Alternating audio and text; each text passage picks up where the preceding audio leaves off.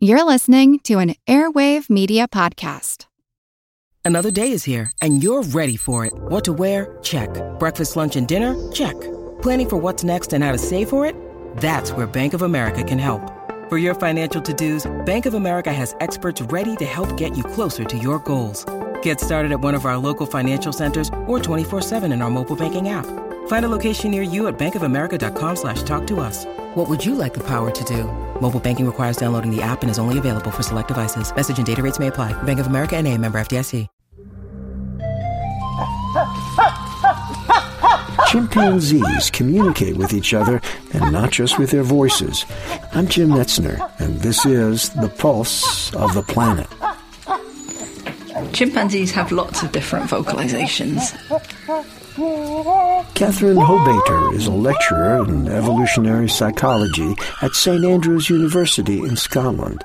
She travels to Uganda's Bidongo rainforest every year to observe chimpanzee behavior in the wild. Some of them are very loud, these big pant-hoot calls that can carry a kilometre, maybe 1.5 kilometres through the forest. They use those in the morning when they first wake up.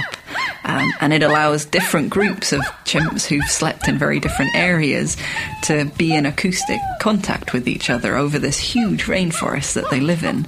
They've also got very, very quiet vocalizations, and one of the most important ones for a chimpanzee is a pant grunt. And when you approach someone who's more dominant than you, you have to give the pant grunt vocalization to show that you recognize their dominance, otherwise you might get into trouble. Chimpanzees use both vocalizations and gestures in about equal number.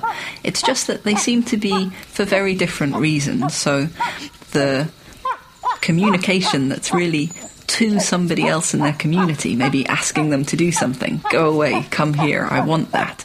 That meaningful communication goes on with their gestures. The vocalizations are used in very different contexts and seem to contain quite different information.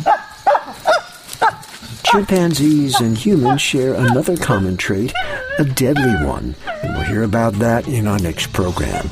Pulse of the Planet is made possible in part by Virginia Tech, inventing the future through a hands-on approach to education and research.